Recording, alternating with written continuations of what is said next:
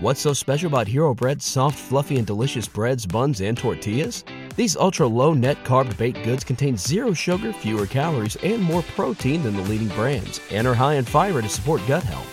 Shop now at hero.co. Hola, hola, my name is Ricardo. I am the host of the Lucha Jovers podcast here in the Voices of Wrestling Podcast Network. We are a Spanish-speaking show dedicated to discussing and analyzing pro wrestling from all across the world. From AEW to CMLL, we talk about American wrestling, Japanese wrestling, and of course, Lucha Libre. If something big happened in the pro wrestling world, we will talk about it. So if you know Spanish or have a friend that knows Spanish or want to practice your Lucha Libre pronunciations, go listen to the Lucha Jovers podcast right here in the Voices of Wrestling Podcast Network. Nos vemos por ahí. This podcast is a member of the Voices of Wrestling Podcasting Network. Visit voicesofwrestling.com to hear the rest of our great podcasts, as well as show reviews, columns, opinions, and updates across the world of wrestling. To the highway in a brand new day. Over the rainbow, gotta let it go.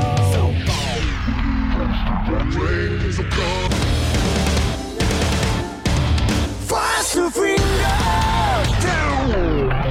Just tonight together. Here everyone is singing.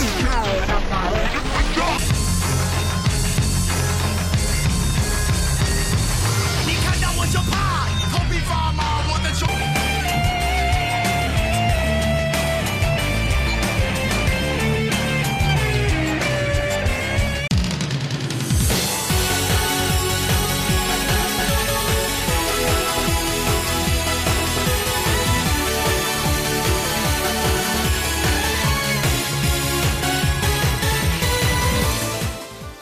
Welcome back to Open the Voice Gate for December 12th, 2023. We are members of the Voices of Wrestling Podcast Network. You can find us on the Voices of Wrestling podcast feed or on our own dedicated Open the Voice Gate feed on all called podcast platforms and applications. You could follow us on Twitter at Open Voice Gate. If you'd like to donate to the show, click the link in the show notes. It'll take you to our redcircle.com landing site. You click the red box as the sponsor of this podcast, and you can set up a one-time you can set up a donation one time or recurring, no obligation whatsoever, but we would like to thank all of our previous donors. I'm one of your hosts. It's your old pal, Mike Spears, joining alongside, as always, Case Lowe. In case we were kind of catching up off air. It's been a long few weeks for both of us, but how are you doing right now, buddy? Oh, brother, I'm good. I'm good. You know, last week, I think I said this 2 weeks ago, but, you know, last week is my busiest working week of the year. Your personal life, as in your home, just about crumbled to the ground last week. So I know you were planning on doing an episode that didn't end up working out. That's, you know, that happens. I know just a fraction of what went on with you, and I don't blame you for not doing a wrestling podcast with the limited time that you had. But I'm glad to be back. You know, my house is haunted. I think that's the long and short of it, and I'm up to basically 5 plumbers, 3 foundation people, and general contractors on call trying to figure out what's up with my house. But I do want to give a special note of thanks to Mark, aka Guts Dozer. He was on call for us trying to get together and do a special voice gate. Mark does a lot of the great YouTube content with Dragon Gate, and it just did not work out for me, and it's solely on my end with that, with my house and everything like this. But it seems like we are getting through that. At least I kind of see a light at the end of the tunnel, and we might know how this house is haunted. This is why I get Case for having a house that I jokingly called that had a murder garage, a garage that I thought was haunted. And I shouldn't have said that from the start because I just cursed myself, basically. Yeah, no, it sounds awful. It's a bummer for me. I was looking forward to actually listening to an episode of VoiceGate. I you know, sometimes we'll go back and listen to the things we do, but I was all excited that you were going to have a guest on last week that I was going to be able to consume and give opinions on, and that did not happen. But again, bigger fish to fry, and now the Dream Team's back, baby. We got a lot to talk about. And speaking of Dream Teams, we have a lot of stuff to talk about. Dream Teams, maybe not a Dream Team, but let's just lead off with this case. The Tokyo Sports Awards. I was going to make some joke about the Saito twins. We do this every year. Tokyo Sports Awards on the Open the Voice Gate podcast. It's an event. We have opinions. We're upset. We're flustered. It's what we do. Yeah, so earlier today, Tokyo Sports announced the 2023 Tokyo Sports Awards. Of course, this is the one that is voted on by the Tokyo Sports staff. And interestingly enough, over the last few years, we've kind of seen a consolidation with these awards. And the consolidation continues as for now, the third year running Dragon Gate is completely shut out of any categories. The MVP is Tetsuya Naito, not a realistic possibility there for Dragon Gate, but best tag team and newcomer awards kind of seem a little bit like what are we here, Chop Liver, guys? Yeah, well let's go through these because obviously Dragon Gate podcast, but you and I have opinions on this sort of stuff. Like you said, MVP this year was Tetsuya Naito, second place Hiromu Takahashi, third place Sanada, and fourth place, getting nominated but getting no votes, was Kano. Other than maybe a Will Ospreay snub here, I don't have any issues with that. I mean, it's interesting that Sanada did so poorly, but it's Sanada. That's kind of what I expect. Yeah, and it's something for me at least. I think everyone was all right giving Sanada a little bit of a leash. I think for people that kind of, it's very easy to just immediately walk right off Sanada, but like there was legitimate reasons for Sanada, and it's something where the fact that the whole entire year kind of being based around him and he's not even making it through the ballots is a little bit surprising. I have to say, even though she ended up injured towards the tail end of the year, especially during the 5-star Grand Prix, a little surprised that Tom Nakano didn't receive a nomination. Can I ask you a random big picture Japanese wrestling question? Oh, these are my favorite kind of questions. Yeah, what's up? When Keiji Muto hits his head on the pillow late at night in his palace, I'm sure, who do you think he's more proud of, Sanada or Kai? Oh, man. Yeah, right? I think that there's a good kind of thing to be said that it's maybe Kai, because Kai kind of like forged his own path. Like he kind of shook it off and did his thing, Yeah. Like, and became legitimately very good.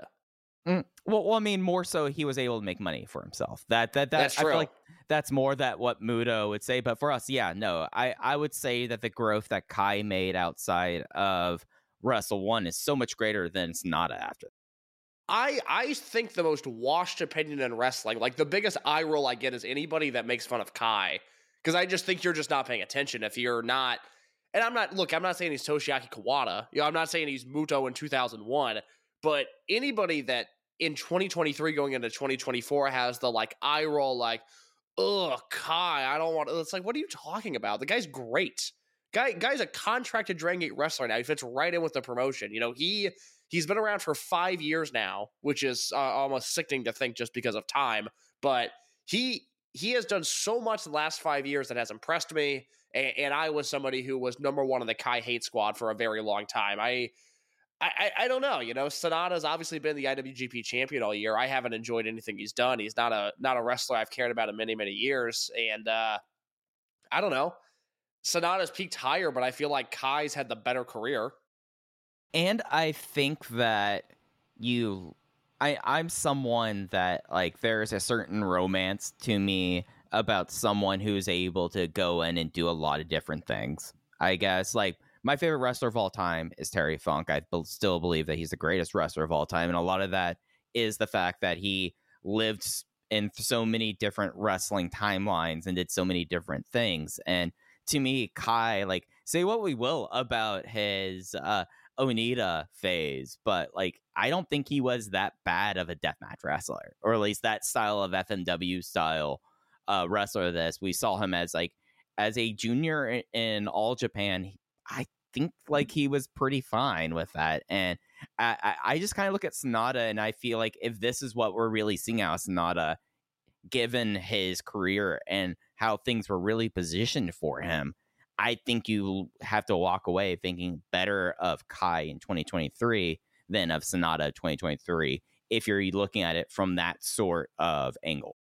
Well, I think this, this is like, we deal with this in sports sometimes. It's like, Zion Williamson will probably be looked at as a disappointment because he was the number 1 pick in the draft, even if he has a better career than, Tyrese Halliburton. Maybe that's a bad example, but, Sonata will be looked at as an underachiever for his entire career. Kai will be looked at as an overachiever because I think where Kai was at one point in Wrestle 1 as this real bottom of the barrel sort of embarrassing champion to where he is now, that's a huge success story. And Sonata, I gave up years ago, but I still think everybody is just kind of waiting on that, like, when's he going to be the guy?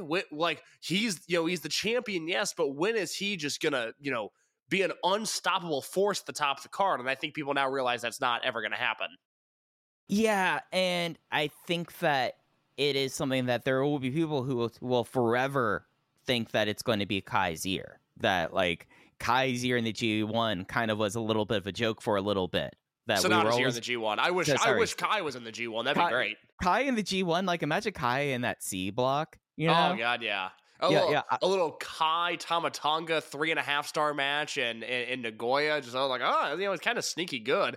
It's like one of the 7 New Japan matches that the Segunda Keita guys will watch all year, and they're like, when you think about it, it was actually the best match of the year. It's best match I've seen since this 6-minute Tajiri match. Kind of that vibe.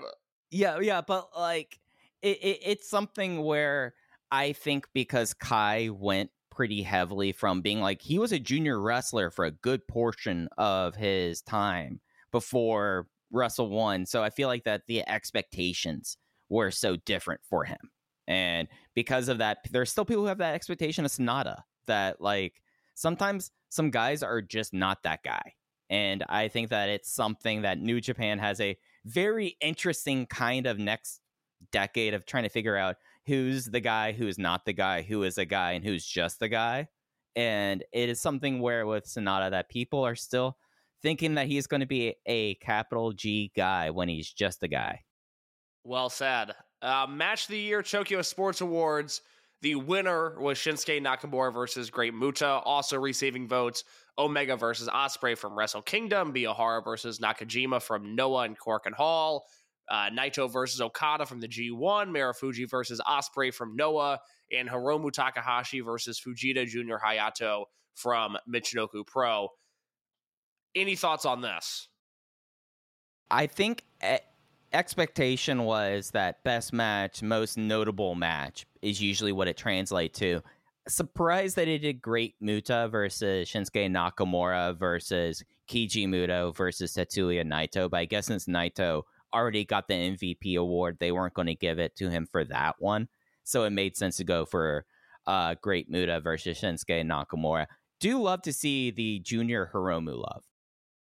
Yeah. It's oddly enough, it was a match that I thought was a little disappointing. I thought there were a lot better Fujita Junior Hayato matches this year, but it is nice to see that, and I wouldn't have batted an eye at Omega Ospreay or Miyahara Nakajima. I mean, I don't even know if I watched the Muto Nakamura match. It just, the thought of it was so putrid. I don't know if I ever gave it a look, but I'm also not surprised that it won. I mean, few years, 2015, Okada and Tenryu won. Now, granted, Okada Tenryu was a legitimately great match, but it was the same sort of vibe as Nakamura Muto. Yeah, it's just whenever you see best match, you go in your head, okay, what you really mean is most notable, like what would be the one on the cover of the magazine of the year, and you go with that one. And as long as you have that mindset, you'll never get disappointed with this category. I said this in the Discord. I can tie this into Dragon Gate here real quick. I said this in the Voice of Wrestling Discord. I think when the Hiromu Hayato match came out, I am really disappointed with Hiromu as a touring wrestler. And we saw it with him and Yamato at Kobe World this year. And I use the example of, like, you think about when Liger used to go around, and Liger would work Noah, and he would work Michinoku Pro, and he would work Osaka Pro. And Liger outside of New Japan was an entirely different beast than New Japan Liger, and both of them were great, but honestly, I always preferred, Liger and Noah or Liger and Osaka Pro, because he was such a tremendous prick coming into these God. promotions. Yeah. I mean, the Liger Osaka Pro stuff, if you've never seen it, I mean, that's some of the best work of his career. And I would say the Noah work might be the best Liger run I've ever seen. I'd put it right up there. And Hiromu, he just doesn't have that. Like when he's in Dragon Gate or when he's in Michinoku Pro or if he's in America, he's just doing lesser Hiromu matches. He's not doing anything different. And he did so many of them this year. I think it was a real missed opportunity because he started off the year as like, oh my God, Hiromu's back. And Mike, you know better than anybody. I've been a quiet Hiromu hater for many years. And this year he turned me and I was like, all right, he's back. Screw the neck injury. This guy's figured out how to work again with the current state of his body.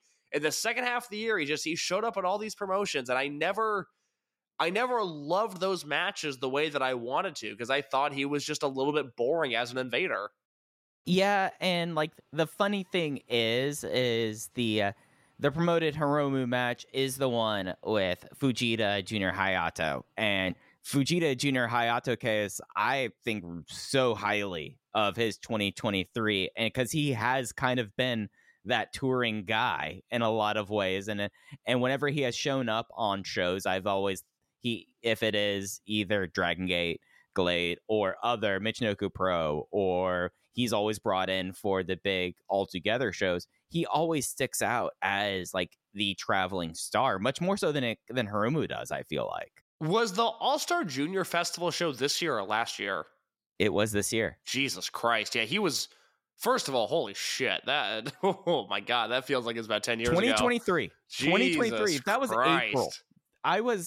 I was already in this cursed house when that show happened. Oh my God. Well, he was great on that show. That's why I brought it up.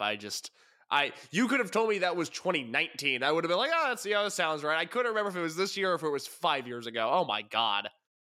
Yeah, it's just one of those things that like I feel like this year has really felt like the year that has gone by super fast, but also I go back through my notes and go like, oh yeah, Case, we had Rey de Parejas come back this year. Yeah, right? Yeah, absolutely. Speaking of Rey de Parejas, Tag Team of the Year, this went to Bishamon, Hiroki Goto, and Yoshihashi, which sure, fine, whatever. Saito Brothers also got votes. Team 200 Kilogram, which is Chihiro Yashimoto and Yu, received a vote. Astronauts of Takuya Nomura and Fuminori Abe nominated and received no votes. And then it also looks like House of Torture and Suwama and Hideki Suzuki were also in there. So this is really the first one where you go, not even a Dragon Gate nomination. You don't want to throw Susumu and Kanda in there at all. And I guess I should throw it to you real quick. Why is it that Dragon Gate gets snubbed routinely in these awards? Oh, Dragon Gate, pick up a copy of Tokyo Sports.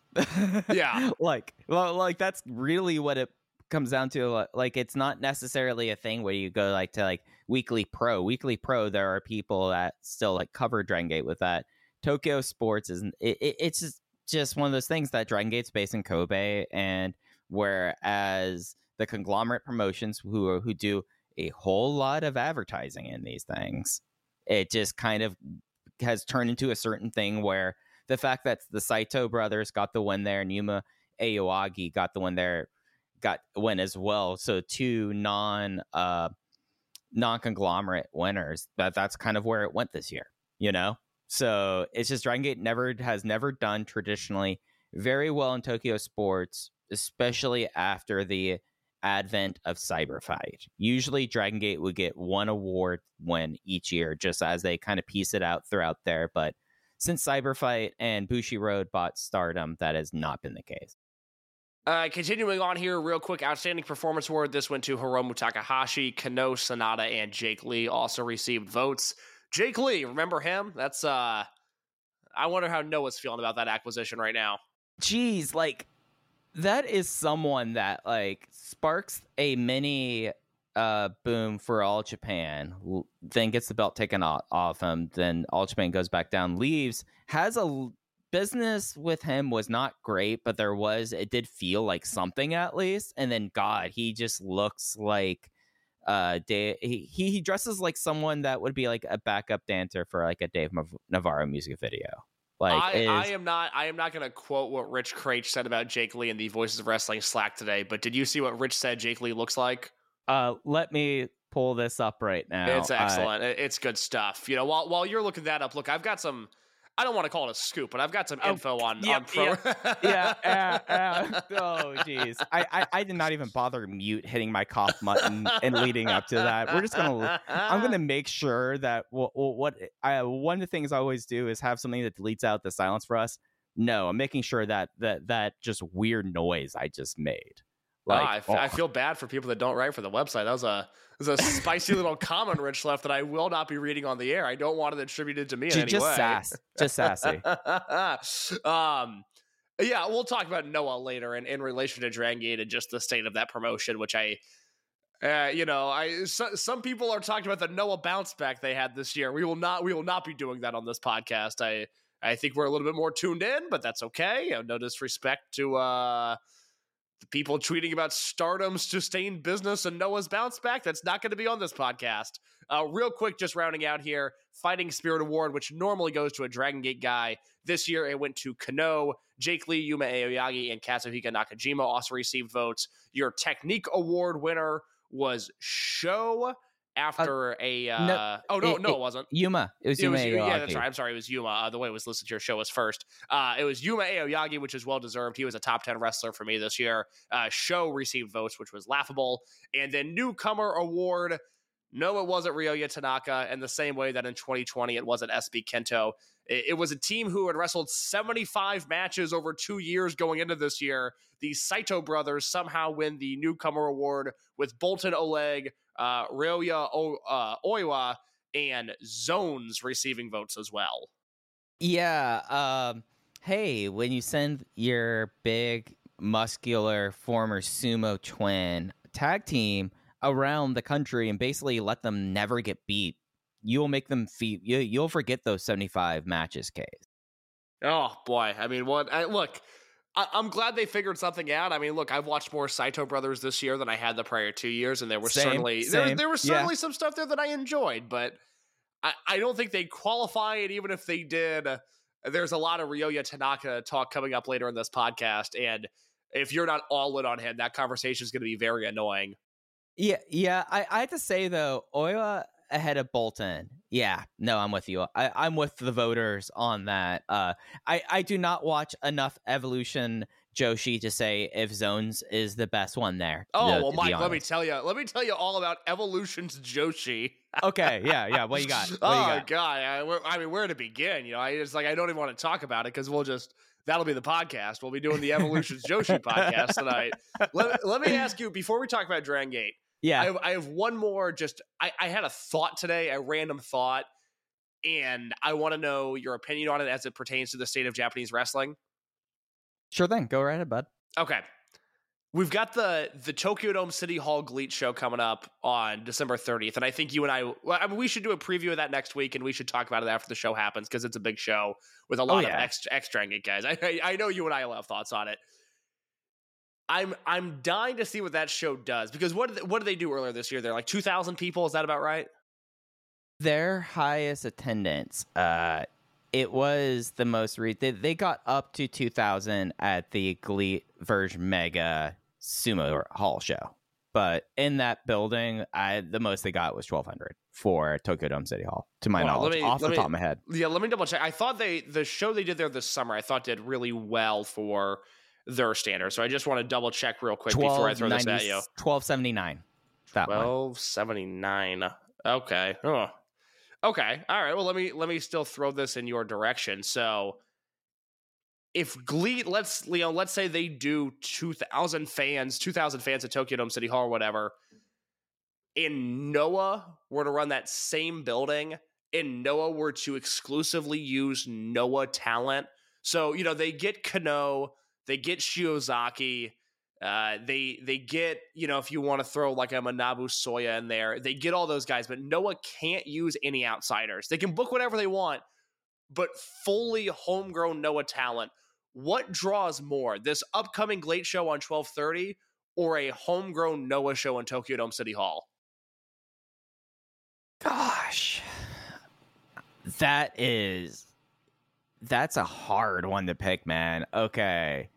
So can they be homegrown people who've come back, or do they have to have been under consistent full-time Noah contract? What's your example? Who are you asking about? I'm assuming that like I'm not going to have any issues with like Go or like Kataru, right? No, well, Go for sure, because Go works there. I was thinking, has Suzuki done? No, I don't think Suzuki's done this year. No, I was blanking for a second. There. Yeah. I think it will probably still be. I mean, it's not as strong. I think that it's the weaker Tokyo Dome City Hall show that GLEAT's had this year. Like, I think the show that they had this summer was bigger than this one. I guess, yeah. I think Noah barely beats GLEAT in that. So probably about 1,300. And what is it? Go versus Kano for the GHC belt? That's probably the biggest match they have right now. Oh yeah, it has to be Go versus Kano. Yeah. Because if you don't have Go there, then we're really probably then GLEAT's probably going to beat them. I think, honestly. Yeah, like you can't screw up that main event. Right. God, I gotta say, I completely forgot until I read it yesterday that GLEAT did T-Hawk versus Tamura at Sumo Hall this year. I just completely forgot that already happened. And then they did T-Hawk, and now they're going to run it back, and Tamura's probably going to win, which I think he should. I think that'd be a good move. But I like, in the same way that I had to ask you when the All-Star Junior Festival was, the GLEAT Sumo Hall show, it men in blacked from my mind as soon as it happened. I was hit with the zapper, and it was erased. The rest of the industry should have zapped themselves in the head after that show. I mean, we discovered like what all it was going to take for CIMA to show his whole ass to the entire wrestling industry. You know, like 2,200 fans in Sumo Hall is not a good look. Yeah. I think that for someone like Hiromu Takahashi, that should have taken any MVP vote possibility out of the mind. Like the fact that he was on that show, you know? God, this is like a show in 5 years we're going to look back on. I mean, Minoru Suzuki and Shinya Aoki versus Fujita Hayato and Yu Iizuka. And they just like completely overwhelmed. I remember this double match. They completely overwhelmed Iizuka. Like it was not, it was not like a good kind of overwhelm. No, because nothing in this promotion is actually productive. Yeah. I mean, like if that's a guy the thing. Gets beat up, he just gets his ass kicked. Like there's nothing else to it. Yeah. Like that's like the wild thing about about that whole like show was like at the end of the day, what they had was Kota Ibushi beat up all of the people that CIMA commenced to jump, basically. Yeah, like, I mean, Ibushi pinned Ashita in the final pinfall. Awful, like that. And I'm now thinking about the Diamond Egotus incident case, and this show is just like one of those wild ones. Yeah. Tetsuya Izuchi breaks someone's jaw, still loses an MMA fight. Well, then it's like CIMA, Kazuhashi, Minoru Tanaka versus Atsuki Aoyagi, Hiromu Takahashi, and Jun Tancho. I think that show, if that match existed on any other show, I would have been super into it. But it just felt so hollow on that show in particular. It's just like the fact that like Tancho was involved. If it was like if you toss in like Takanori Ito or like El Lindemann in their case, you toss El Lindemann in there, you're totally fine about that on this show. But the fact that it's these six guys on this show is what makes it sad. And I like Tancho, but I love Tancho. The whole thing is just what an uncomfortable show. I completely forgot they had already done that main event of T-Hawk and Tamura, and now they're going to run it back next week. And we'll talk about that because I think it's an interesting show, and it's very interesting. I think a lot of different people have a lot of different vibe checks for where they're at. Like, there are people that are super into Kento and Takuma still as a tag team. And I don't, look, I hope I don't get labeled as like, I have an issue with them because they left Dragon Gate. I don't give a shit that they left Dragon Gate. I think they've lost the plot as humans, and I worry about their future as a successful wrestling tag team. Thus, I'm way less excited for their match than I should be. And there's matches like T-Hawk and Tamura and Ashita versus Yamamura, which I know both you and I are not into in the slightest. It's just a very interesting show, and I think a lot of different people are either looking forward to different things or not looking forward to different things on that one. Yeah, and it's something where like you come out of that and like no matter what, and as that company goes into 2024, do we see anything like really ever changing for them as how it's constructed? No. That's always my thing with them. Yeah, and you kind of just like take a moment where you like look at all of this and you look at like how it's constructed. You bring in Hikaru Shida. You bring in Hikaru Shida to team with Maya Fukuda, who refuses to wrestle, and so you have to do like a legit UWF match, and you go up and down the show, and at a certain point, you're just going like, okay, you're bringing in Eichmann Jiro because Cutler and Cabana are on this show. What are we doing here? I completely forgot about that. And I saw like, I've not been super online at all for the last week or so. I saw like folks going like, "Oh, Sheamus bringing back the Magic with a 4-way 6-man tag," and I caught that. And it's like, it's cool like a 6-man tag is happening, but like let's not get things twisted about what this really is when you have a 12-man tag match that has Harley Jackson and Tomoaki Hanma in it. Like let's not get it twisted here. Like there's just a lot of things that I find very kind of not like perversely interesting, but just like just like as like an observation, like what made people think like SBK and Takuma that like this is how they should be presented at this point. Like I'm stunned. I'm stunned they're not wrestling each other. I said that after their debut. I really thought they'd be on this show in a singles match. And, they booked him in what could be a great match, but I'm not there mentally with it. Yeah, like that's the wild thing about this case. Like we are so much like when we look at that tag match, we're both more excited about Kazma and Czech. Much more excited. Yeah. No, you and I are presidents of the Czech fan club. I'm trying to break that guy out of there, get him in All Japan. Yeah. Well, wanted to see what happens if we can get Czech in US. What's so special about Hero Bread's soft, fluffy, and delicious breads, buns, and tortillas? These ultra-low net-carb baked goods contain zero sugar, fewer calories, and more protein than the leading brands, and are high in fiber to support gut health. Shop now at Hero.co. Oh, I mean, I don't know. I watched Mochizuki work two matches in the U.S., and people didn't care about him. I don't know if Czech Shimatani is really going to move the needle at all, even though he should. Even though he should. I didn't think much of the common American wrestling fan before 2 weekends ago, but God bless the state of Iowa, God bless Slipknot, and the Wrestling Revolver crowd. I mean, credit to Wrestling Revolver for bringing in Mochizuki, but boy, did they not care about him up until he essentially shoot-punched Mike Bailey in the face. Yeah, shoot-punched Mike Bailey in the face ending the match, and I was just like, all right. It actually made Masaki Mochizuki more cool in my book's case. For like what, and it's very hard for him to be even more cool, Like he just cracked it. Well, let's talk about that real quick. I mean, we had that scheduled for the bottom of the show, but we'll talk about the current Dragon Gate stuff in just a second. But Mochi worked Wrestling Revolver and he worked West Coast Pro. I tried really hard to get him a Chicago booking. It did not happen, just due to financial situations. I said a few weeks ago on the podcast, I talked to a Midwestern wrestling promoter, not somebody affiliated with Promotion Chicago, but somebody that books in the Midwest. Respected promoter, runs a nice business, and is well aware of how talented Masaki Mochizuki is.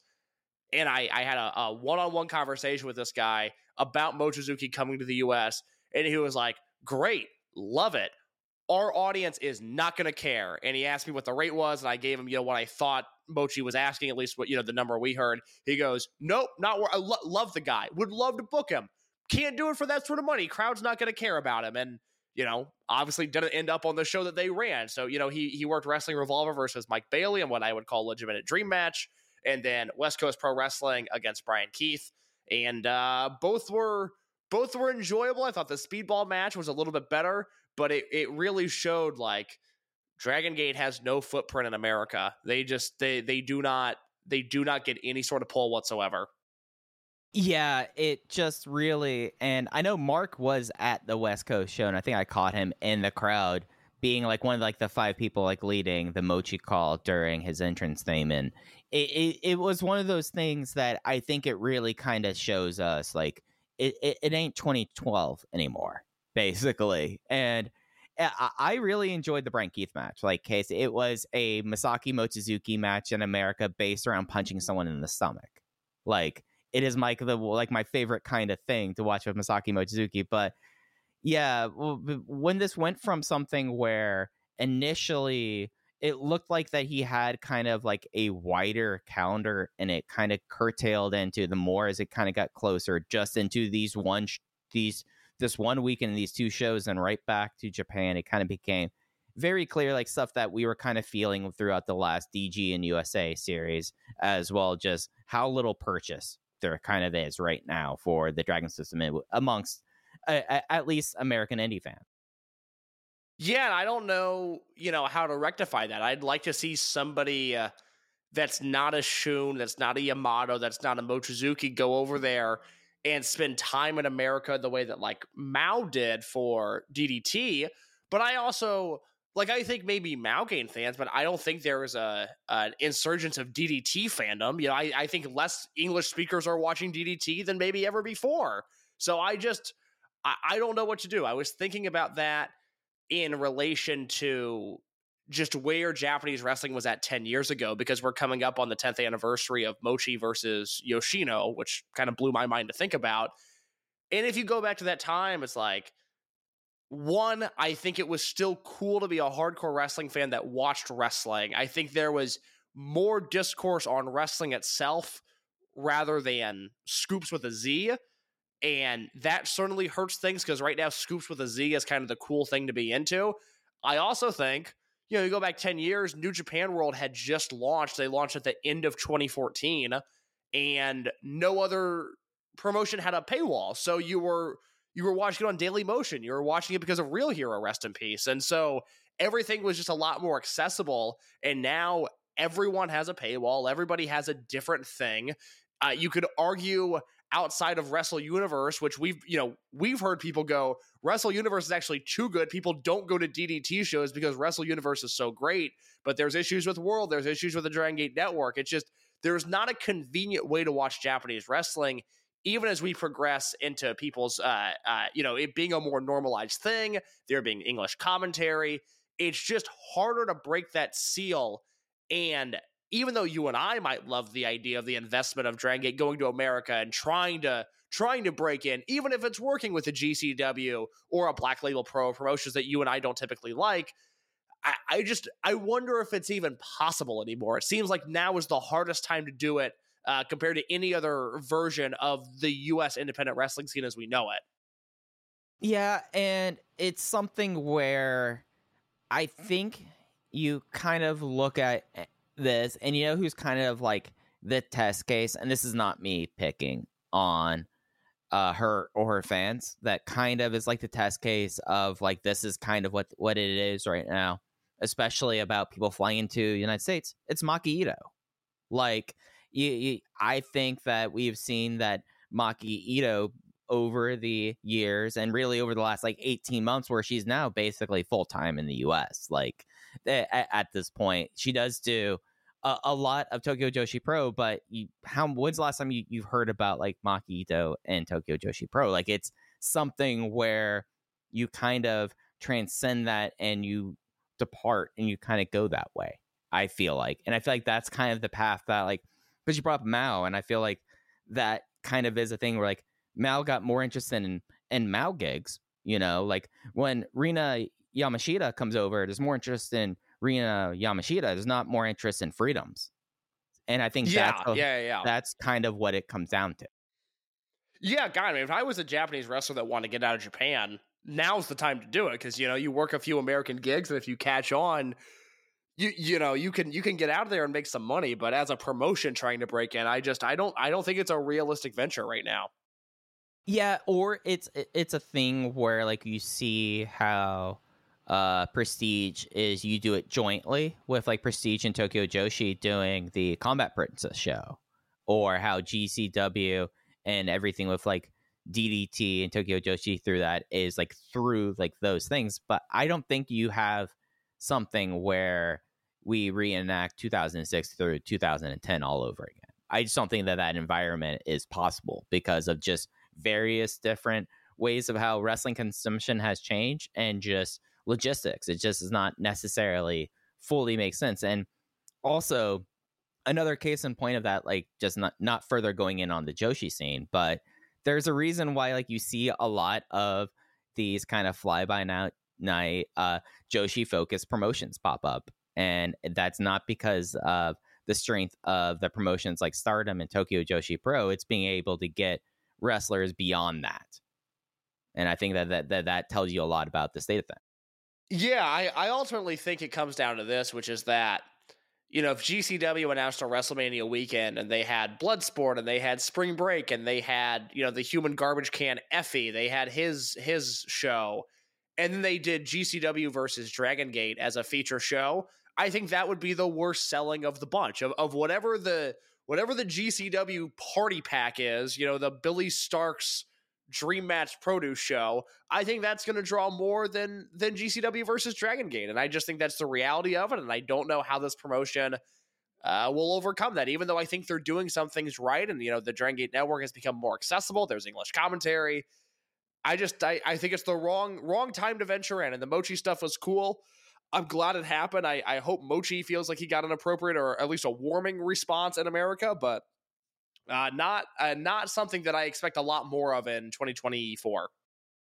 Yeah, I just think that other than people kind of wanting to do it, I don't see it necessarily as like this beachhead. Like, and it was one of those things like coming out of 2022 case, we kind of felt the same way. It just felt like it's kind of repeated itself again this year. Yeah, very much so. So that is what we've got in terms of a bunch of other bullshit. Let's talk about the fact that we have an Open the Dream Gate match set for Final Gate 2023, Mike. Buddy, we have a full card for the Final Gate 2023. But yeah, let's talk about the Dream Gate match up first. Three-way match. It was set at the Corcoran Hall show from last week. I have a written review up at voicesofwrestling.com. Madoka Kakuta will be defending, and it will be against Shun Skywalker, but it will also be against Louise Monte. We have the first three-way Dream Gate match in over a decade. Off the bat, your thoughts when you saw this announced? I thought that, and I wrote about this in a review, this might be a little too cute by half for some people, the idea of this, but it allows them to kind of find a way to move everything around and let Skywalker enter 2024 as champion, still have Skywalker and Louise Monte up ahead of you, and do it in a way where no matter what, Kakuta is going to look a little worse after he drops the belt, but he doesn't have to take the loss, I guess. I think if they're able to pull it off, and if we're able to this time next year when we're talking about Final Gate 2024, we're talking about like, man, they actually managed to pull it off there with those steps with the three-way at Final Gate last year.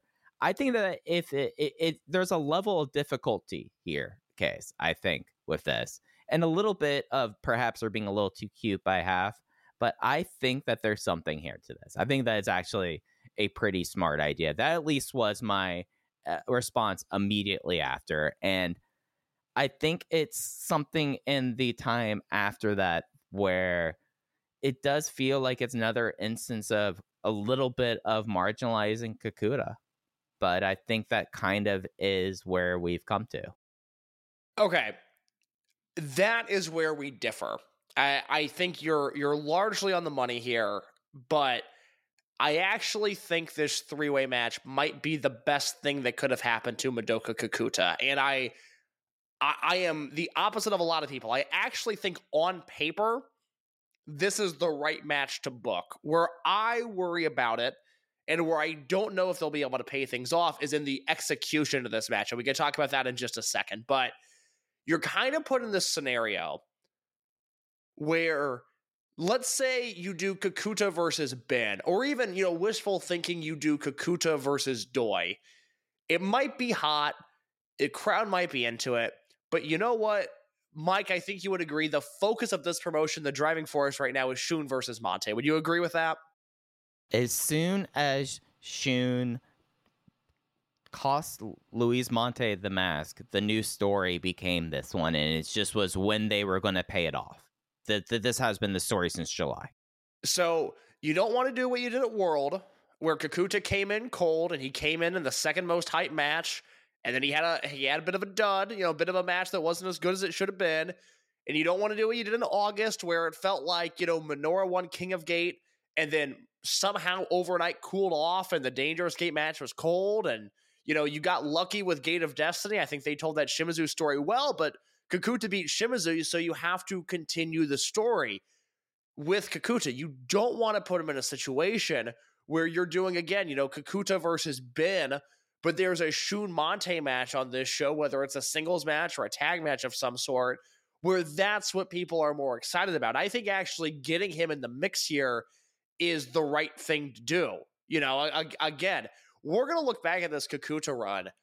It'll be the single biggest asterisk on a Dreamgate reign since the Yamato 2016-2017 run, which was interrupted by Summer Adventure Tag League and then Tozawa retiring. And by the time we got through that, I was already sick of the title run, and that's before he defended versus Cyber Kong twice. That Yamato run was doomed to fail from the start, and I think they did everything right getting Kakuta the belt, but this run was kind of doomed to fail from the Yoshioka match. I think they set him up to fail with a lousy story and a second fiddle main event on the biggest show of the year, and it doesn't matter what he does. That reign is just not going to be what it should have been. So attaching him to the hottest thing in the company, I don't think is a bad idea.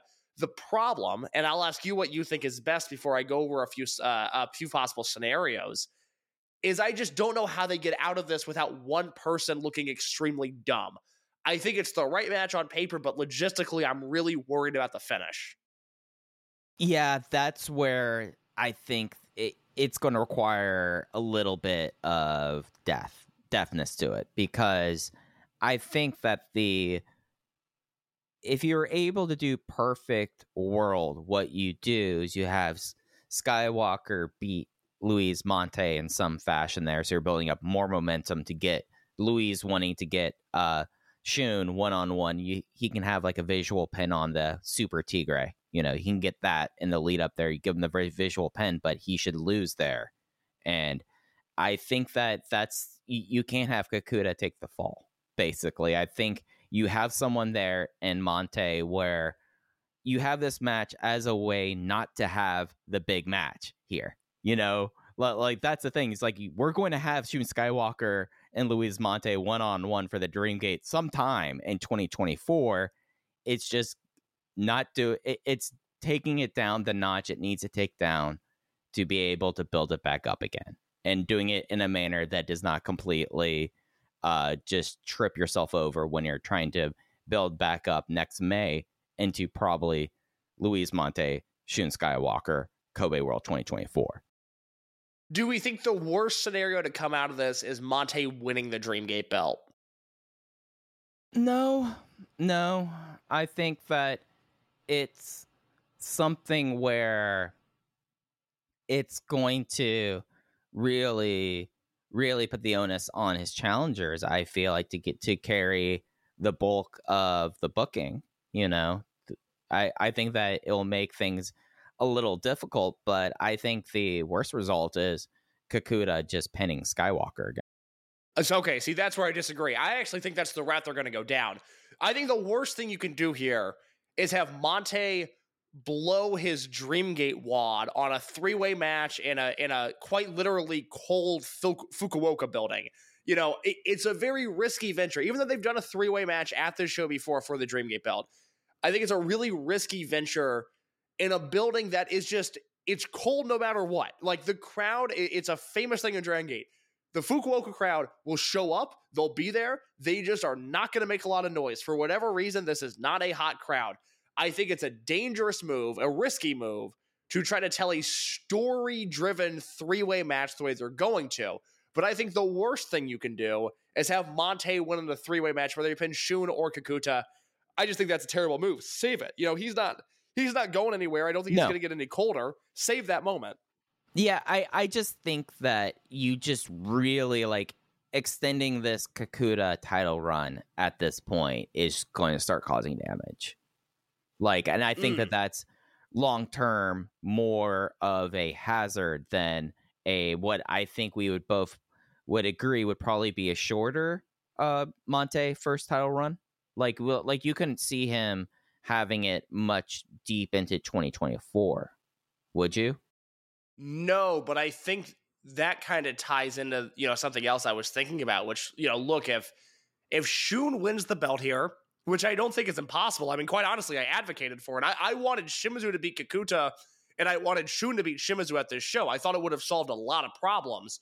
But if you have Shun win here, tell me if you think this matters. He will now be a 3-time Dreamgate champion. That'll be more reigns than Doi or Susumu, and that'll tie him with Shima and Mochizuki.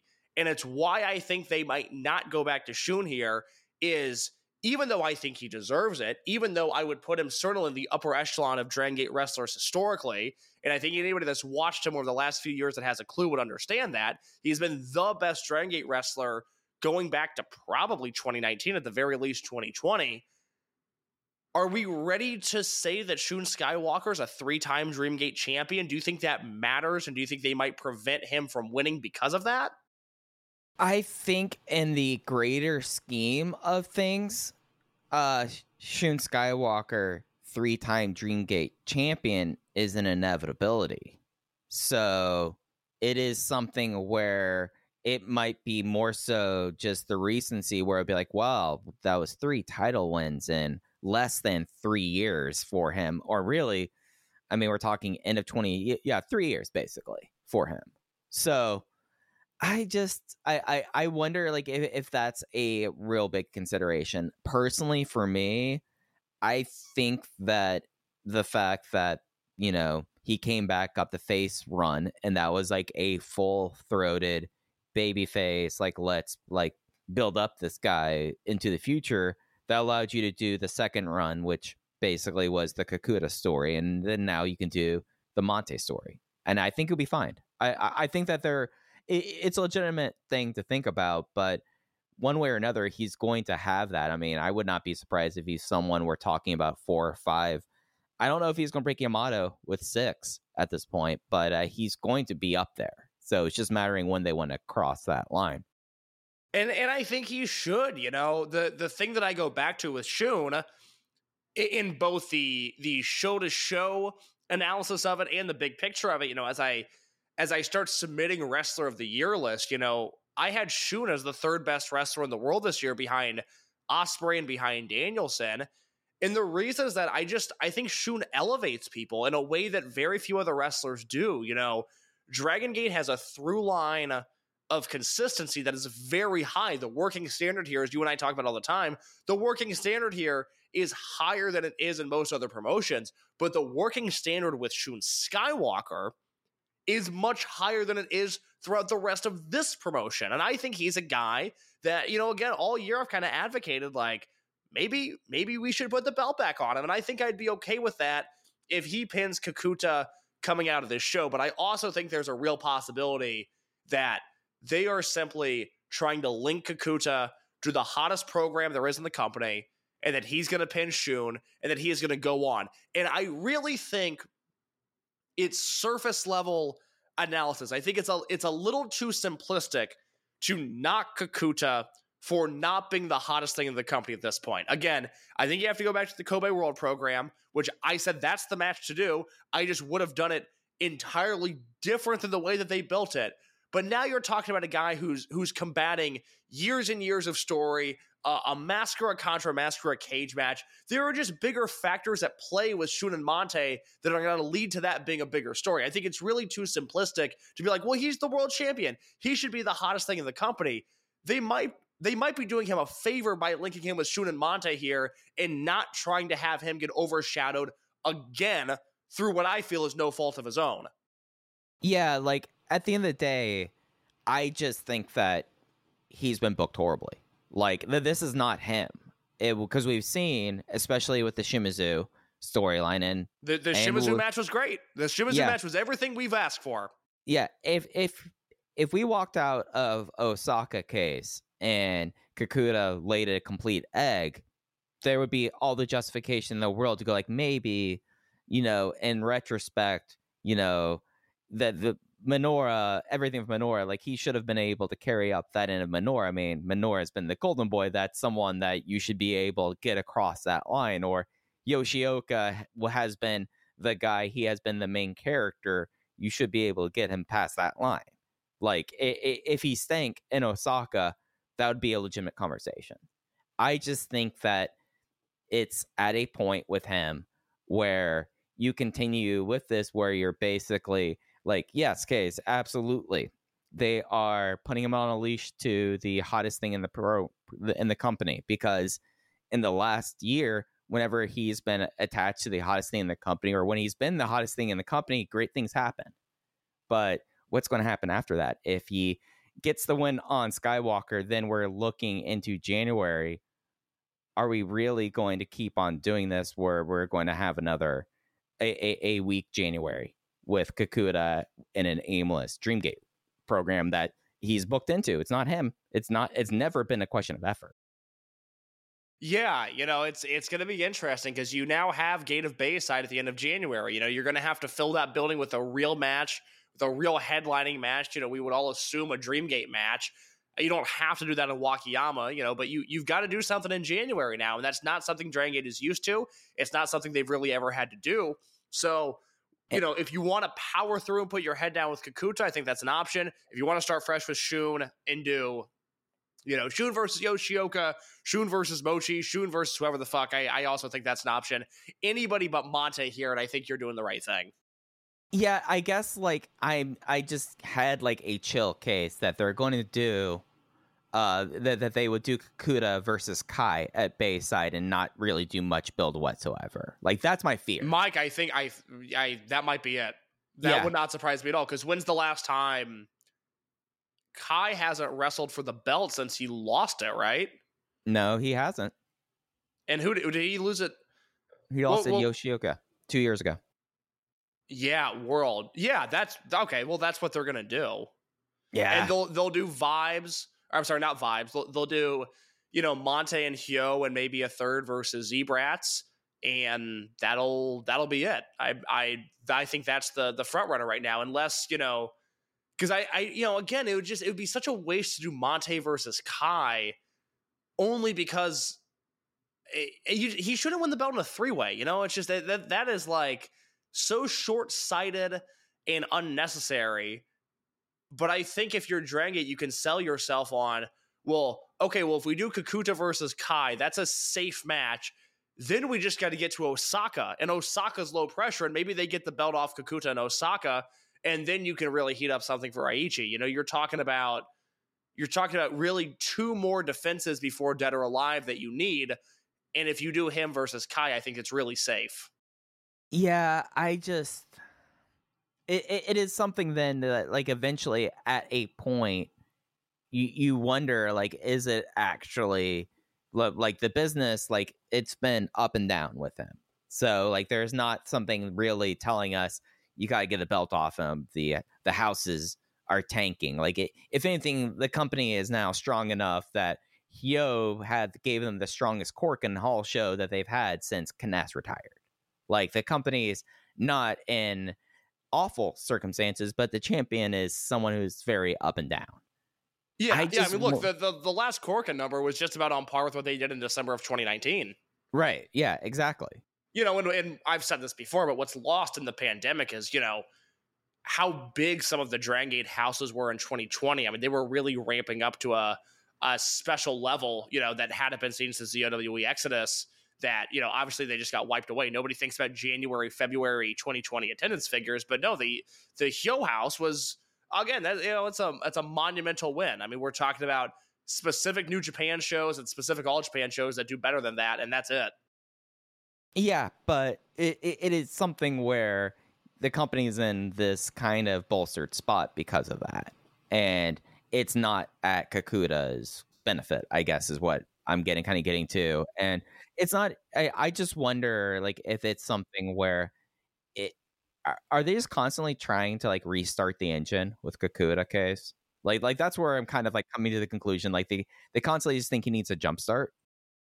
Yeah, I mean, maybe it's just a problem with the Dreamgate belt. It just feels like there's constant tension there when you think about this era of Dragon Gate. You know, you can go back to the Shun run where, depending on who you ask, it was either this actually super underrated run or it was this cursed run where everybody got hurt and, you know, you have the Benkei concussion and you have the Kakuta injury and you have this and that. I think you and I thought it was, you know, this great run. And then you had this Yamato reign where I just remember every month there would be tension because it was like, all right, Yamato gets through Minoura. What the hell are they going to do next? Oh, it's going to be BB Hulk. Weird. Okay, they get through Hulk. What the hell are they going to do next? Oh, they're going to do Benkei. Okay, all right, well, now they're going to do Kai. That one at least makes sense, and then Kai wins. And then when your first defense is Kai versus Takashi Yoshida, you sort of have to go, well, wait a minute. What are they doing with my Open the Dreamgate Championship belt? Kai turns out to be an okay champion.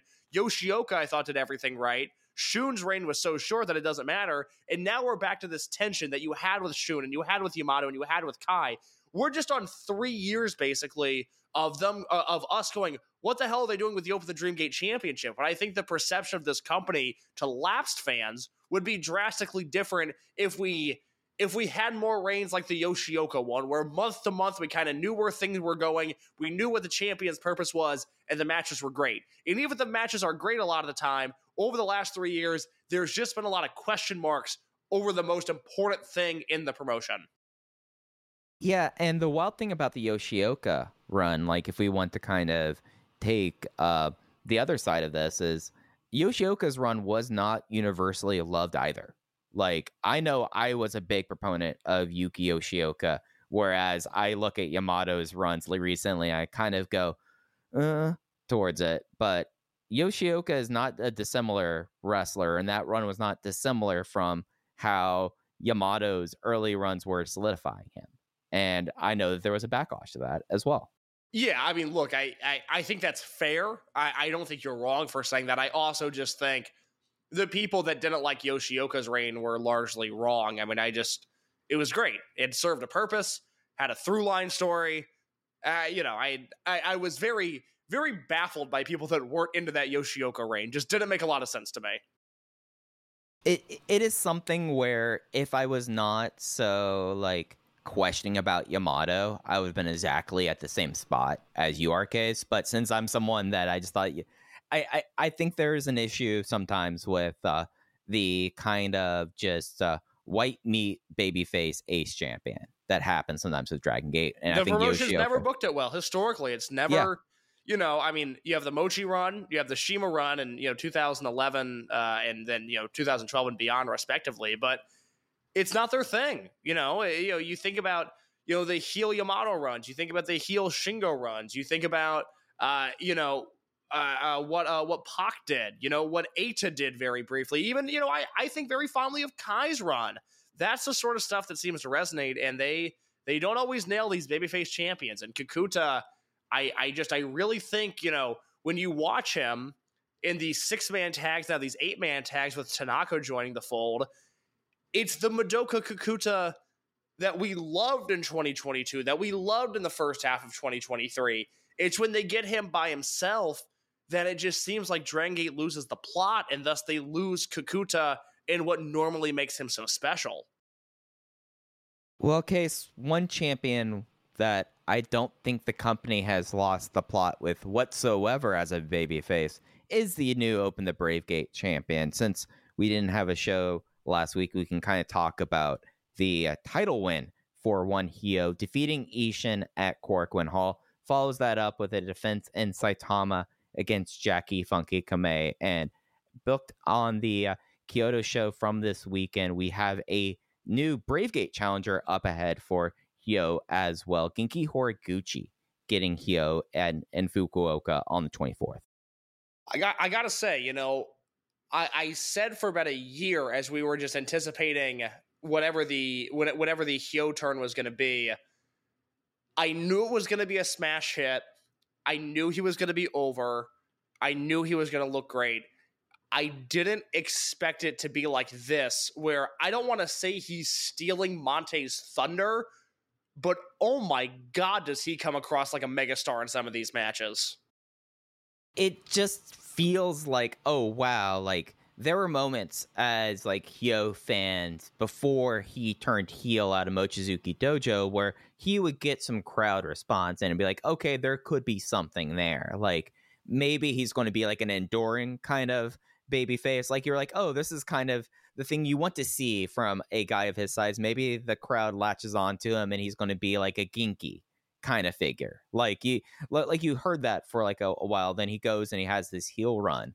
And Case, I think he kind of has taken the momentum out of Luis Monte's kind of sails a little bit, just if only because now with how the act is around Big Hug so much, I think that is just something that the crowd has like really latched onto Hyo, it seems. Yeah, and look, Monte's not doing himself any favors with the bad Ichiban promos, and we didn't really talk about the segment that led to the three-way with GM Saito and, you know, Shun and Kakuta and Monte. I don't think it was very good. I don't think it was horrible, but I didn't think that was a major win. So I think Monte is doing the right things in the ring. You know, I think as a wrestler he comes across great, but Hyo is just this special charismatic package that is really hard to describe until you see it. And part of it, and this might sound dumb, he's got the best handspring of any wrestler I've ever seen. And there is something about that with his look where it's just like, all right, I'm locked in on this guy. You know, I want to cheer for this guy. I want to root for this guy. I want to see what he does next. And this Bravegate run, you know, it's interesting going back through the lineage of this title this year, where you have Ishin make a really big deal at where did he win at World? You know, Ishin make a really big deal about, you know, he wants to be thought of as a Pac or a Ricochet or a Dragon Kid, you know, one of these guys that brings great prestige to this title. I don't know if that happened, but I think this Hyo reign, with how over he is and the possibility of new challengers, I think this could be a very special Bravegate run. Yeah, and I think it's kind of a way that it's not one-to-one because Hyo has been Bravegate champion before, but remember how Dr. Muscle KZ as Bravegate champion, like when he turned face and was like, oh, KZ's now Bravegate champion, joining Diehards, like in that way, there was like, we'll see where this goes for this. And it had some legs for it as long as like KZ remained healthy for that time period. And then they got the belt off him. And I think he got hurt soon after, weirdly enough. But it's something that I look at Hyo, and it's something where he's closer to like his 10th year anniversary than he is his 5-year anniversary. He is someone that has had this career on the undercard, and just through his creativity has been able to redefine himself so much over the last 30 months that I think that you have someone who has formed this huge and legitimate crowd connection that at the very least it allows everyone, face or heel, to kind of like step up and get a match there, and it resets the division because you have someone who is just this kind of overcome in there and kind of wash things away. And I feel like that is the thing that it kind of offers more so than like a legacy defining or promised title run that Ishin did, where Ishin's matches were fine, but by and large, it felt like that the matches were more of a purpose of elevating Ryoya Tanaka or something like that. Whereas this time, it's just kind of like where the matches are in purpose of so far. Well, it's because Hyo is just really fucking over. That's what they're in purpose of. Yeah, Hyo's going to be the star of his own run, whereas even though the build-up to Ishin was that, he ended up serving a different purpose throughout most of those matches. Is that fair to say? Exactly. I mean, like, case in point, the Tanaka match. Yeah. Yeah, and I don't see Hyo having any of those. And I think the nice thing is, you know, even though this is Hyo's second run with the Bravegate belt, his matches during his first run. So he won the belt from Dragon Dia. He then defended it versus SB Kento in what turned out to be Kento's last Dragon Gate match, and then a Jason Lee defense, and then a Dragon Kid defense, and then a Telon Shisa defense, all before losing the belt to Minorita. So let's scratch Minorita from the record. Let's scratch Tilan Shisa from the record. Let's scratch SB Kento from the record. And I don't see Dragon Kid challenging anytime soon. So at worst, you're running back Daya and or Jason Lee, both of which I would be okay with. And then you have fresh picking after that. Then you can throw anybody his way, and I think it's going to be worthwhile. The only bummer is that Ishin's the only heel that they can throw his way right now. They don't have another smaller heel, and I think that might hurt them. I'd like to see Hyo do another just traditional babyface heel defense, but I don't know if we're going to get that. Yeah, that is kind of the big thing I've always been saying about Z-Brats is that you don't have another person ready in the offing to kind of be like, okay, Ishin dropped the belt. I'm right here, ready to be the next one up there. Because I do think that for this Hyo run to be successful, and I think arguably we could say 7 days in case complete success. Like it is something where this belt, which has been, I think you can look back across the last 100 episodes case, and if you run an AI through it, you're probably going to ask it, what does VoiceGate think about the Brave Gate? And we're going to say, it's going to say they're not very sure about it, but I think we feel pretty good about it. Like 1 weekend, it's just, I wish he had that next up heel that just because of how the unit construction is right now in Dragon Gate and how it's been for the last 15 months, let alone like last year, the heel side has been so thin that we don't have the opportunity, and that stinks. Yeah, I would certainly agree with that. I thought the Kamei match came across very well. I like the work that he did there. And now we're set up for a Genki Horiguchi defense at Final Gate 2023. What are your thoughts there? So I thought that it's something with like let's be honest about Hyo. He's never going to be a work rate guy, but I still walked away from both the matches over the last 2 weeks with I think I was 3.5 for JFK, and then I was 3 3/4 for the written review there.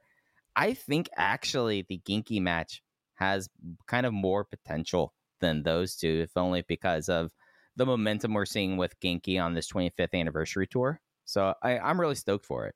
If Genki has anything left in the tank, and I'm not entirely sure he does for a singles match, but if he has anything left in the tank, it's going to come out of that Hyo match, and it could end up being really special. I will say it just quickly in regards to Hyo being a work rate guy, the biggest takeaway from the Ishin match, which I was the same rating as you, 3 3/4 and then 3.5 for the Jack match. I'm glad, by the way, they listened to us and gave Kamei a Brave Gate match after we talked about that 2 weeks ago, where I was like, man, this guy really needs a Brave Gate match. Yeah. They're like, what if we throw it on a random house show? I was like, all right, good enough for me. What about Saitama? Yeah, oh yeah, big crowd.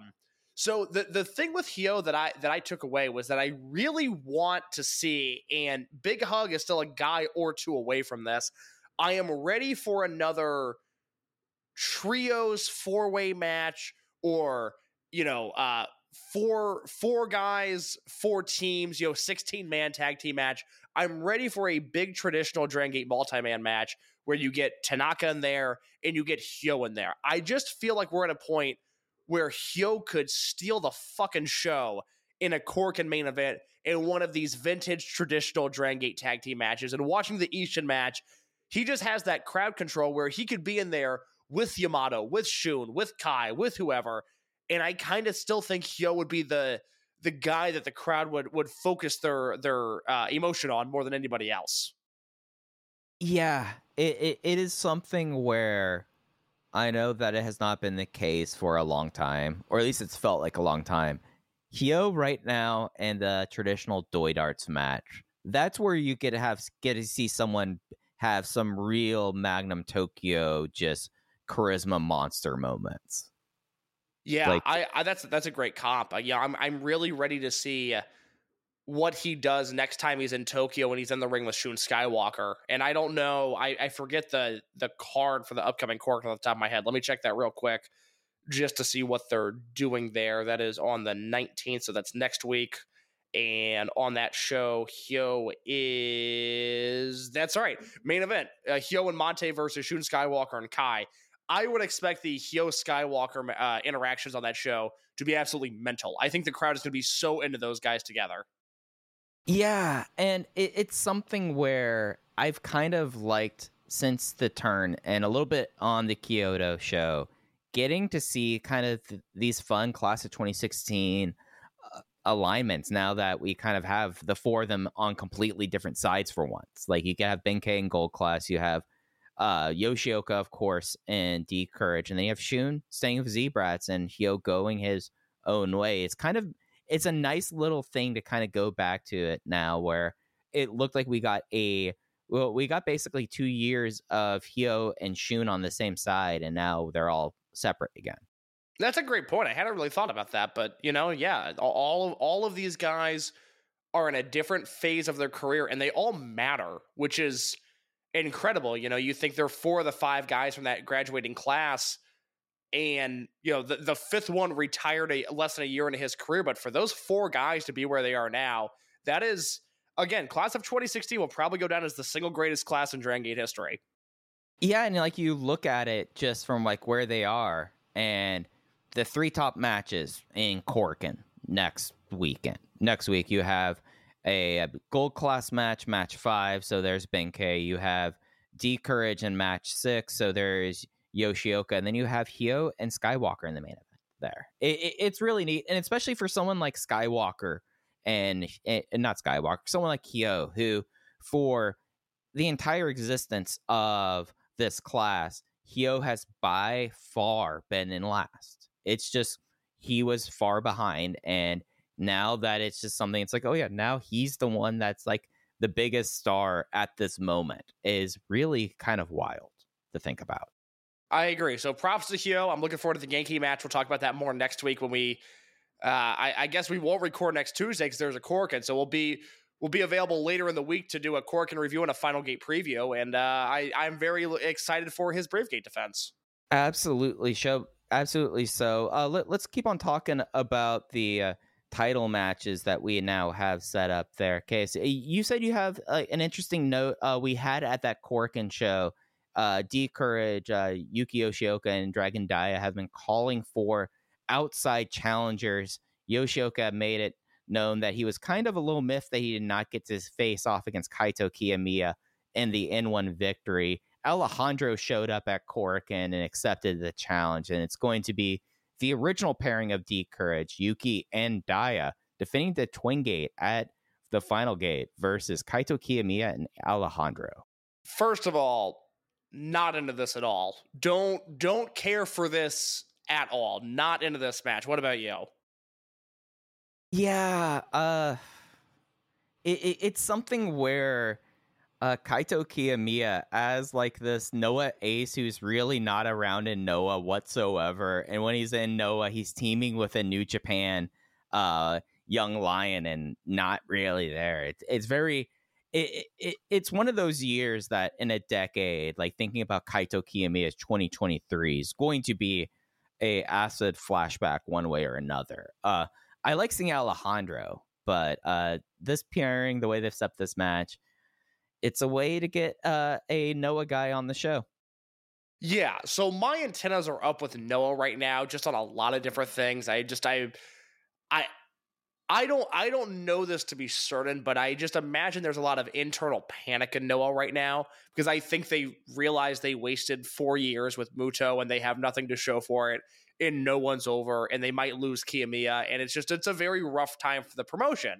So when this match was announced, I reached out to Dragon Gate I reached out to somebody within Dragon Gate because I was just very, very curious to see how this came about, because you have to remember all of the Dragon Gate Noah stuff last year, Noah paid for all of that. Anytime a Noah guy was on a Dragon Gate show, it was paid for by Noah. The Noah Dragon Gate joint show last year was a Noah venture. They have money. Dragon Gate needs money. Noah needs exposure. Dragon Gate has exposure. So I was just very curious to see what was up with this match. And I was told basically, the prevailing thought here is that it's not like last year's deal. This is a barter agreement. Basically, Noah paying back Dragon Gate for getting Yoshioka for the N1, so they get Kiyomiya. And then it's also important to note that Alejandro is actually from the Fukuoka area, so hometown guy there. That's why he's in this match. So it is not what I initially suspected, which was Noah basically paying to play and paying for exposure, but just rather a payoff from the N1 agreement that was set up earlier in the year. Baseball fans, are you excited for the upcoming season? I know I am. It is time to gear up and show your team spirit with MLB Shop, the official online store of Major League Baseball. Find the latest jerseys, hats, apparel, and collectibles for all 30 MLB teams at MLB Shop. Represent your favorite players, your hometown team, or relive classic moments with exclusive throwback gear. Gear up for the season at MLB Shop. Whether you're cheering from the stands or watching at home, show your love for the game with official MLB merchandise. Make sure you use our exclusive link, voicesofwrestling.com/MLB Shop, to help support the Voices of Wrestling Podcast Network. Again, it's voicesofwrestling.com/MLB Shop. You'll pay the exact same price, the exact same items. Everything is exactly the same about your shopping experience, but a small percentage of every sale comes back to us. So again, it's voicesofwrestling.com/MLB Shop, the official online store of Major League Baseball. And Alejandro is also there to take the fall. Alejandro's there to take the fall. Hometown guy, their hope is that he can sell some tickets that way. And I don't know. I'm not into the match. I've never been a Kiyomiya guy. I know it's a popular opinion now. I have never been a Kiyomiya guy. Never got him. Never pegged him as an ace. And I don't really think he's going to do well in Dragon Gate. I'm not looking forward to it. Yeah, it's just going to be like the weird dissonance that happens with Kaito Kiyomiya in 2023 when it's not Kazuchika Okada across the ring from. That's the thing, Case. There's nothing to this guy unless Okada is there and Okada gets to do his mad at youngsters routine. Look, it's never been my thing. I don't know. Maybe Yoshioka will pull something out of him. I do think Yuki Yoshioka might be the most underrated wrestler of 2023. I think this might be the best year of his career. And maybe with all of those things considered, he'll make Kiyomiya interesting, but I would not put money on it. That's not a Galaxy View prediction there. I think that's pretty fair to say. Also happening within the last few weeks, circling back to this, on the Cork and Hall show, we had 2 new foreigners show up. Viento from Pro Wrestling Revolution out of California, along with Demus, who is also in the country working for DDT. Viento has been kind of unaffiliated, but has been on the face side, and Demus naturally it has been a Z-Brat's side, filling out the heel side.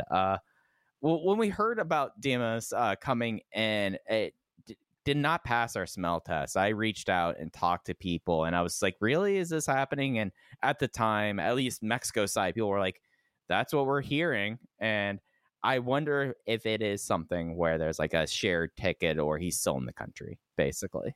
That's just my own feeling. That's not reporting. Yeah, look, when I saw the Demus quote that Cubs fan reported about Demus working in Dragon Gate, I just assumed Demus was wrong. I just assumed that wasn't going to happen. Yeah, I think that was everyone's kind of really, or is this someone just saying stuff to say stuff? Yeah, I just assumed he had the wrong promotion, that he showed up in DDT, and I was like, well, he had the wrong promotion. Nope, turns out working in Dragon Gate, and my big takeaway from we have the Corkin match on the 5th and the house show on the 6th, and then they'll be back a little bit later this month. I could do without seeing Demus in a Dragon Gate ring ever again. Yeah, he stinks. At least in the Dragon Gate, the Dragon Gate context, it does not work. It does not work. Viento's a guy I'd keep around. I don't think he's going to. I think this is the only time we'll see him, but there's at least something there. I have liked Viento more here than I have liked watching Dragon Gate wrestlers wrestle him when they are in North America. I don't know if I had ever seen him before. He's a West Coaster. He was in the tournament that he was in the King of the Indies tournament that SB Kento somehow became a finalist. Okay, then I have seen him. Yeah. But, I mean, the thing with him is that, I think he's talented, and I think if he wanted to work for no money whatsoever, I think Dragon Gate would keep him on shows. But you know the difference between, when Diamante started working in Dragon Gate compared to Viento, there was a focus on Diamante immediately, much to our chagrin initially. And this is more so, it feels like guys hanging out. And I don't think Dragon Gate takes them seriously, and I don't think they're going to be seen going forward. Yeah, and the one thing that actually helps out Demus is that Dragon Gate really needs heel wrestlers, and that allows them to then suddenly have 5 heels on a show. Yeah, they'll be back at that Corkin show. I'm looking at it right now. Oh boy, I forgot about this. It is Ultimo Dragon and Viento versus Demos and Super Crazy. I forgot that Super Crazy's coming in. Man, I gotta say, I was the biggest Super Crazy defender up until about 2 or 3 years ago, and my man is finally washed. So I know he showed up last year. I know he worked 1 or 2 Dragon Gate matches, and it's I guess it's Ultimo's Christmas present. You know that there'll be a time that Joe Gagne gets back around to doing a Dragon Gate episode, 5-star match game, and he's gonna read off Corkin shows. And just in case Joe's listening to the episode, make sure you save this one because there'll be a 3-match stretch of Jackie Funky Kamei versus Ishin, Ultimo Dragon and Viento versus Super Crazy and Demus, and then Gold Class versus Original M2K. That will completely throw us for a loop in 2034. Joe Gagne, if you're listening to this, I am ready to once again do my 2023 year-end 5-star match game show with Alan Forel and Rich Craich, if you choose to do so. I would be more than happy to hop on that again this year. I feel like I know less about wrestling than ever before, and that show's fun to do. So I'm hoping I can do it again. If we're going to talk to Joe Gagne directly, who normally listens, I might as well throw that out there. It's a fun time. I like sitting around the campfire, the Christmas fire, the Yuletide log, and reminiscing on the year in wrestling when I don't watch most of the major promotions. Yeah, last year, Case, I stepped in for Rich, and I thought that I was going to go 3 straight 5-star match game victories, and Alan somehow cockily handed me my ass. Well, I don't know. Was last year the year that Alan rattled off like Intercontinental champions? You know, I'm trying to erase this loss from my that might memory. Have been 2 years ago that secret closeted Fed fan Alan, I'm sure he runs the AEW Botches account in secret, was just like, here's the list of Intercontinental champions this year, and it wasn't just The Miz. God, it was disgusting. I couldn't believe it. Next up, he's just going to list off a whole bunch of Antonio Roca opponents from Madison Square Gardens and win it this year. that I would at least respect that. I would at least that's historical. I like that. Yeah. Speaking of historical, we're starting to see some historical specialness out of one Ryoya Tanaka case. You got to see, at least at the beginning of last month, we saw the joining to D-Courage coming out of Gate of Destiny. How are you feeling about Tanaka now, full month into D-Courage? I think everything he does is must watch. You know, he, over the last month, I think has been the most interesting guy in the company, sort of nudging out Shun, nudging out Yoshioka, nudging out Kakuta. Everything he does right now, I think, is really engaging. The 8-man D-Courage matches continue to just hit in a major way. And I gotta say, you know, we saw him, and I'll emphasize it one more time, just, you know, little by little, every match he was getting better. You know, he didn't have that big standout performance like a Takuma Fujiwara did versus Dragon Dia. Now he's having those on the regular, and now it's just a matter of people catching up to him. Maybe they saw him at World this year, maybe they saw him at Dangerous Gate or just on off Cork. And if you haven't seen the last month of Dragon Gate and you're behind, the next time you see Tanaka, it's going to blow your mind, because the elevation, the steps that he's made over the last month are surreal.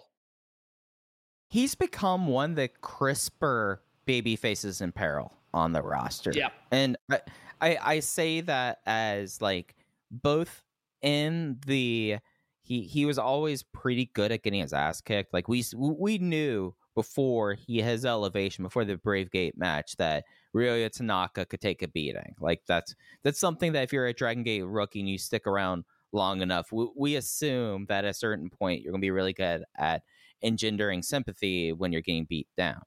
What I did not realize is that when he comes in as a House of Fire and on offense, that he is one of the more crisp flyers that we've seen in a long time, and especially in a company that I feel like it's been a long time since we've had a real crisp high flyer.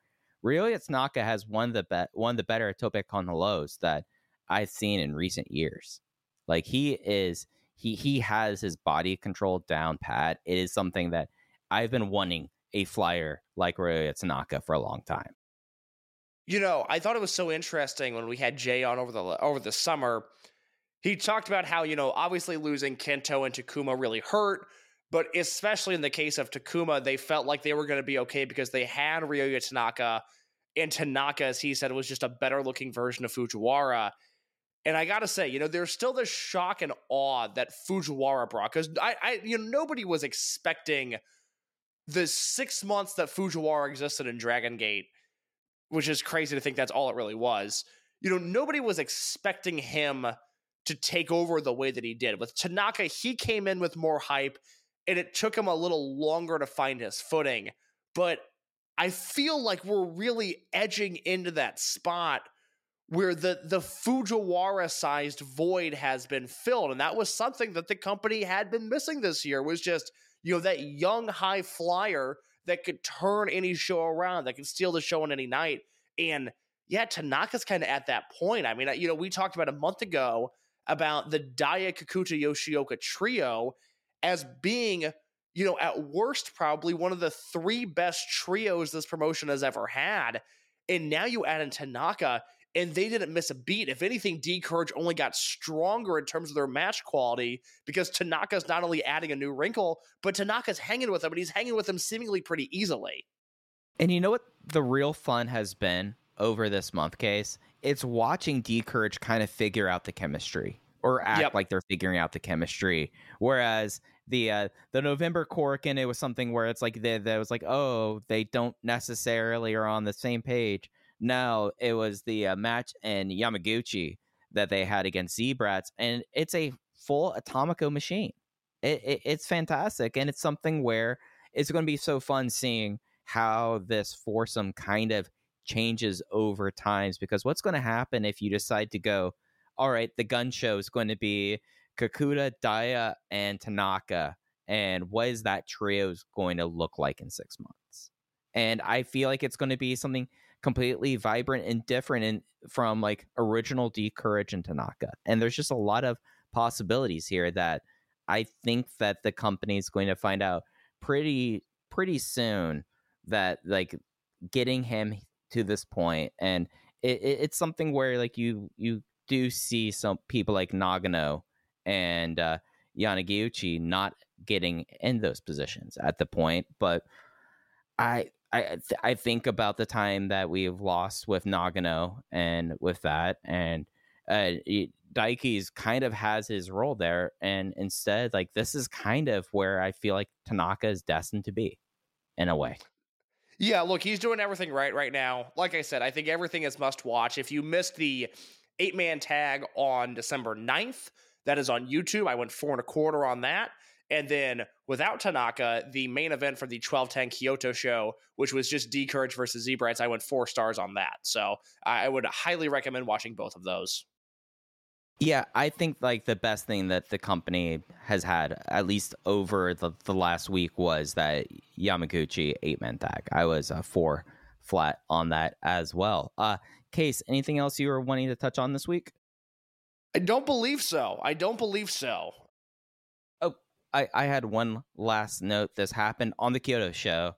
As they came back from intermission, they announced the return of Prime Zone. Prime Zone is returning in 2024, Case, as they will be returning to Kobe Lapis Hall, trying to see where the first one was announced for. But it's returning for the first time since COVID that they've had any Prime Zone shows. And it's interesting that it's coming back, especially at a time where I don't know if there's as much of a need of it. Do you see the need for Prime Zone right now? Well, it's interesting. I try to think about this from the perspective of, do I think that the current generation of Dragon Gate wrestlers have a charisma issue? No, I do not. But there are people out there that are not connecting with this new crop of talent, and they're not going to connect with them through Prime Zone. But Prime Zone, and I'll let you kind of describe it better than I will, but it's certainly going to give some of these young guys a chance to spread their wings as characters, and maybe some good comes of that. Right. So I looked this up. Prime Zone returning January 23rd. There is all the episodes of Prime Zone currently up on the Dragon Gate network. So Prime Zone, for newer fans, started as Dragon Gate's first ever online only kind of offering that was straight from Dragon Gate. It was their tape shows from what was called the Sanctuary at that time in Kobe, in the building that had both the gym and everything in Kobe. It eventually moved over to Lapis Hall, and since then, what it ended up being over the years, trying to pull up this next one coming back will be Dragon Gate Studio Volume 86. So this will be the 86th one coming up for it. And what it did is it let people basically cut promos, develop characters, get time just in front of 50 to 100 people in the middle of the day and trying out things. And that worked also for people like Kota Minoura and others, like becoming interviewers, like basically forcing them to talk on the microphone and having to give reports and do stuff like this. You got things like that, to also on the other extreme, matches like how we've talked about for a long time, Super Shisa, like European style wrestling experiences, essentially, where he would have like matches against Martin Kirby, or UT is the one we always talk about. And it's a unique and different kind of Dragon Gate. And it's one that it's really for the benefit of younger roster members. And I guess the reason why I say I don't know if it's necessarily needed right now is when they had Prime Zone was a time where it was issues getting young guys on cards. And I don't know if that's the case anymore. Yeah, I think that's fair. I do think it's going to give Daiki a chance to spread his wings. It's going to give Kato a chance, likely to be a super cop. I'd be curious to see what somebody like Tanaka would do. And then the hope is that maybe a UT, finds, he takes over that Super Shisa role. My hope is that we just get cool Yave adjacent matches on this show, and I'll take the promos as they come. But I'm not going to complain about it. I think it's cool, and we'll see what comes of it. Yeah, and it's one of those things that they used to do on these tapings, where they would do Prime Zone. Before that, they would have Dragon Gate Next, which was the precursor to the current Dragon Gate Future project, which would basically be, because we would talk to people who go to these Prime Zone Next shows, and what they would say is, oh, the next portion is all the rookies just chopping the piss out of each other for 45 minutes. And oh boy, I get so excited whenever Next footage surfaces. There's not much of it out there, but I've got some stuff and I really enjoy it. Maybe that's coming back as a part of it. Maybe they'll phase back out Future and then go for Next, because they won't necessarily need to have to do exhibitions on the road anymore. Did you see the new crop of dojo kids that Susumu posted on his Twitter? Yeah, there's one of the kids that that is like built like a square block. He's built like fucking Ricky Dozan. It's got so cool. the biggest barrel chest in all of wrestling. I can't wait to see him wrestle. Yeah, so it's 3 that pass the test, and it is something where there's 3 of them. One of them is taller than him, and then the other 2 aren't. But there's one that seriously looks like could be in an episode of Gumby. Like, he is built like Ricky Dozan. It rules. It's so funny because, something that I enjoy about watching old Dragon Gate is, you go back to 2004 and you could see Shingo as a young boy, and you go back to, 2019 and you could see Kakuta and Kabune and Kamei as young boys. It's just fun to see, what at one time were just nameless, faceless guys. Now they're stars, and now they're, you can see them as ringside attendants from when they were young boys. The wide kid stands out. I clock him every show. I know exactly where that guy's at. Yeah. In a way that there's just never really been a Dragon Gate rookie like that before. Yeah, it is something where, like, I have a lot of questions about this guy. I really enjoy it. He could be awesome just by doing the bare minimum in this promotion. Yeah, I absolutely can't wait. Another great thing that's happening right now on Susumu's Twitter case, he's posting backstage photos of like everyone in like their rookie phase at their like homecoming shows, and you get to see like, do you remember Yuki Yoshioka used to wear bell bottoms, and that was like his only character trait was he had bell bottoms. Yeah, wild time. He's come a long way. I'll end on this. I said it 20 minutes ago or whatever, but Yoshioka, for as much as we just praised Tanaka in both the 8-man on 12-9 and then the 6-man on 12-10, I tell you, man, that guy just jumps through the screen in some of these multi-man matches, and he hasn't had the sexy year. He hasn't had the headlining year, but you think about what he did in Rey de Parejas, and then you think about his King of Gate and specifically that match with Minoura in their hometowns. And then you see him finish out the year strong with D-Courage. Again, to me, Yoshioka is a top 10 wrestler this year. It's Skywalker, it's Kakuta, and then it's Yoshioka. Then if you want to have Shimizu or Kamei fall in line, go for it. But I think Yoshioka, again, I've got like 25 matches of his at 4 stars or higher this year. And most of those are trios matches. But man, he has delivered all year long, and because he's never really been the sole focus, no one talks about it. This has been the best year of his career. Yeah, and it's something where like you like think about it, and it's passage of time that kind of hurts it. But we have to like think about, we entered this year with Yuki Yoshioka Dreamgate champion. We have that Shun Skywalker title change. We have the Rey de Parejas run with Madoka Kakuta. Like all these things happened this year for him. It's one of those things that it's perhaps the deepest resume that I would say probably outside of one or two people that anyone else has in the world. Like just like the depth and the variety to it. I mean, you're talking about like him and Ospreay, I feel like. I think he's a tier 2 wrestler. If you're going to put Ospreay, Danielson, Shun, Yume Aoyagi, Kento Miyahara, Okada, that's kind of your tier 1. To me, Yoshioka's just behind them. Yeah, and it's something where I think that it's more of who's on Yoshioka's level with him at that tier, because I do think that that he is kind of that step back, but I think his year is more interesting than Okada's. The thing is with Okada, and I talked about this with Jesse Collins about a month ago on his podcast, the Gentleman's Wrestling Podcast, the first 6 months of Okada's year were incredible, and then he unfortunately just got relegated to a bunch of nonsense after he lost the title. But Okada has had a better year than people realize, but Yoshioka's year might have been more interesting. Yeah, like I'll give Okada credit. He had that match of Kiyomiya, which is still one of the most interesting things to happen all year. Just like, yeah, very much so.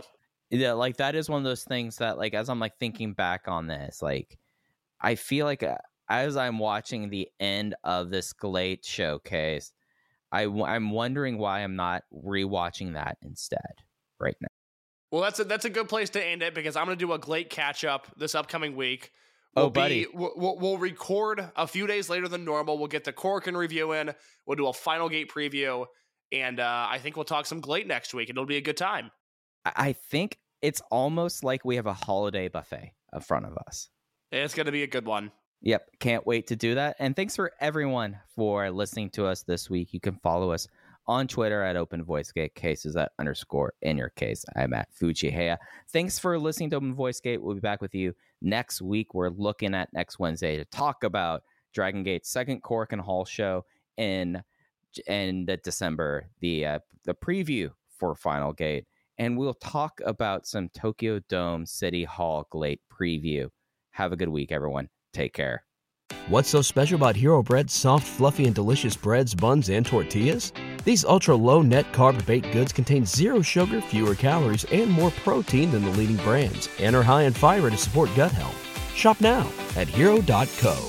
Hello there, everybody. It's me, Garrett Kidney, the co-host of You've Got to Be Kidding Me on the Voices of Wrestling Podcasting Network. And I am Liam Jones, my full name, and I'm also a part of the Voices of Wrestling Podcasting Network as a co-host for You've Got to Be Kidding Me. We are a TNA history podcast that covers TNA 1 month at a time. We cover all the drama, all the matches, all the Vince Russo nonsense you could ever want in your life. Have you heard of TNA? I bet you have, but would it be funnier if two people made jokes over it the whole time? Probably. So if that sounds like fun to you, check it out on this very Voices of Wrestling Podcasting Network, and Liam will do bits and whatnot.